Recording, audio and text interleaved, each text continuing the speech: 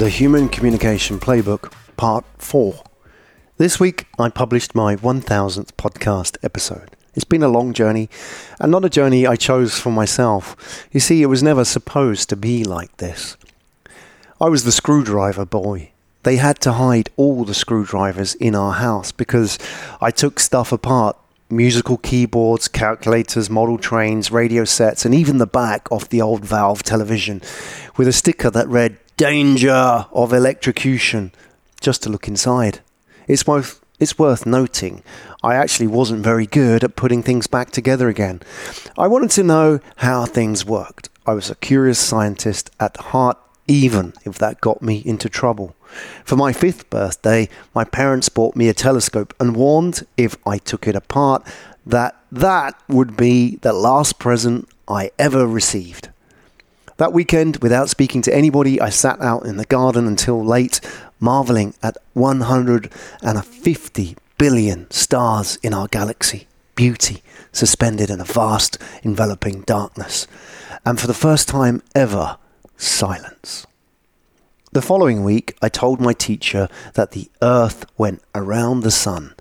"You're wrong," she said, and to prove it, she took a stick of chalk, drew a line on the classroom wall to show where the sun's shadow fell. 20 minutes later, the shadow had moved. QED. The sun moved around the Earth. I wasn't very good with words, so she won that argument. One of the reasons I didn't talk much at school was my hearing. I had problems. Mum was consistently taking me out of school to medical checkups. I remember being 6 years old, watching a family gather round an old man lying in a hospital bed. They were crying and holding hands. I went home and cried my eyes out too, because for the first time, I realised that I would die someday. Dad just laughed and closed the bedroom door on me. When I was stopped from poking inside physical boxes, I discovered mental ones. At 7, I read a book called 1001 Santas, and I told my classmate Sean that Santa Claus didn't exist. In shock, he went home and told his mum. I thought nothing of it, but then the next day, his large and threatening mum burst into the classroom shouting, "Where's the boy that told my son Santa Claus didn't exist?" I'd never seen a woman with a shaved head before.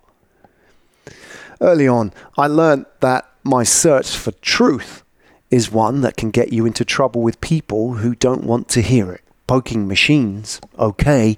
Poking humans, however, trouble.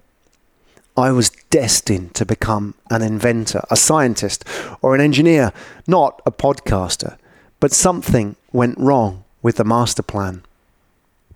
Being a difficult kid meant that school life was quite restless.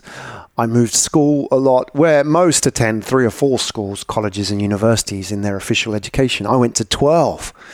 This meant my most pressing concern wasn't understanding the universe, the workings of a combustion engine, or programming my ZX81 home computer with 1K and 16K expansion pack, but other people. Imagine day 1 of being the new kid at your school. It's hell. And I went through more than my fair share. Your teacher greets you and sits you at your desk. Some kids pass you messages. Others flick paper clips at your head with wooden rulers. And having a big bush of afro hair made my head a good target. Next, you're at the canteen, day 1, getting served. And then the moment of truth. It hits you. You turn and face the lunch hall.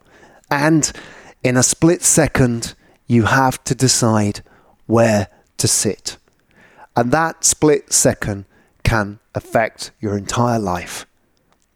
Do you gamble and sit with the cool kids? Do you upscale your social standing from the previous school? Will they reject and humiliate you? Will they find out about you at the previous school?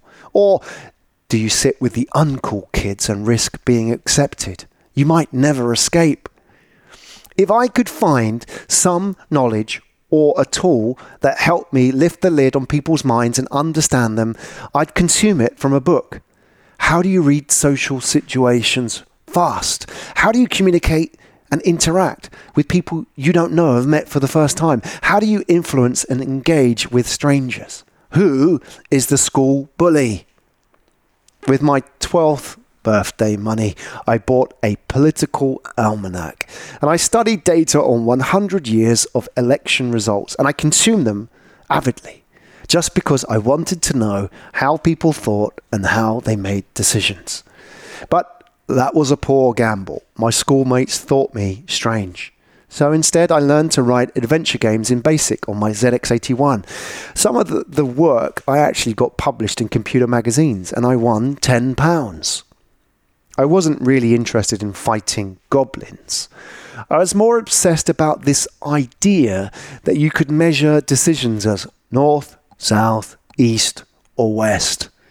And I guess I haven't stopped doing that for 40 years because I had no option but to make this work. I couldn't hold eye contact. I sounded like I had a permanent cold. And in later life, I would lose deals because I was the worst ever elevator pitch man in the team. I had to master the art of human communication. And my tool of choice was lifting the lid on it and poking inside the box. You see, in a parallel universe, I should have studied a PhD. It would have been a more noble a quest to understand human communication.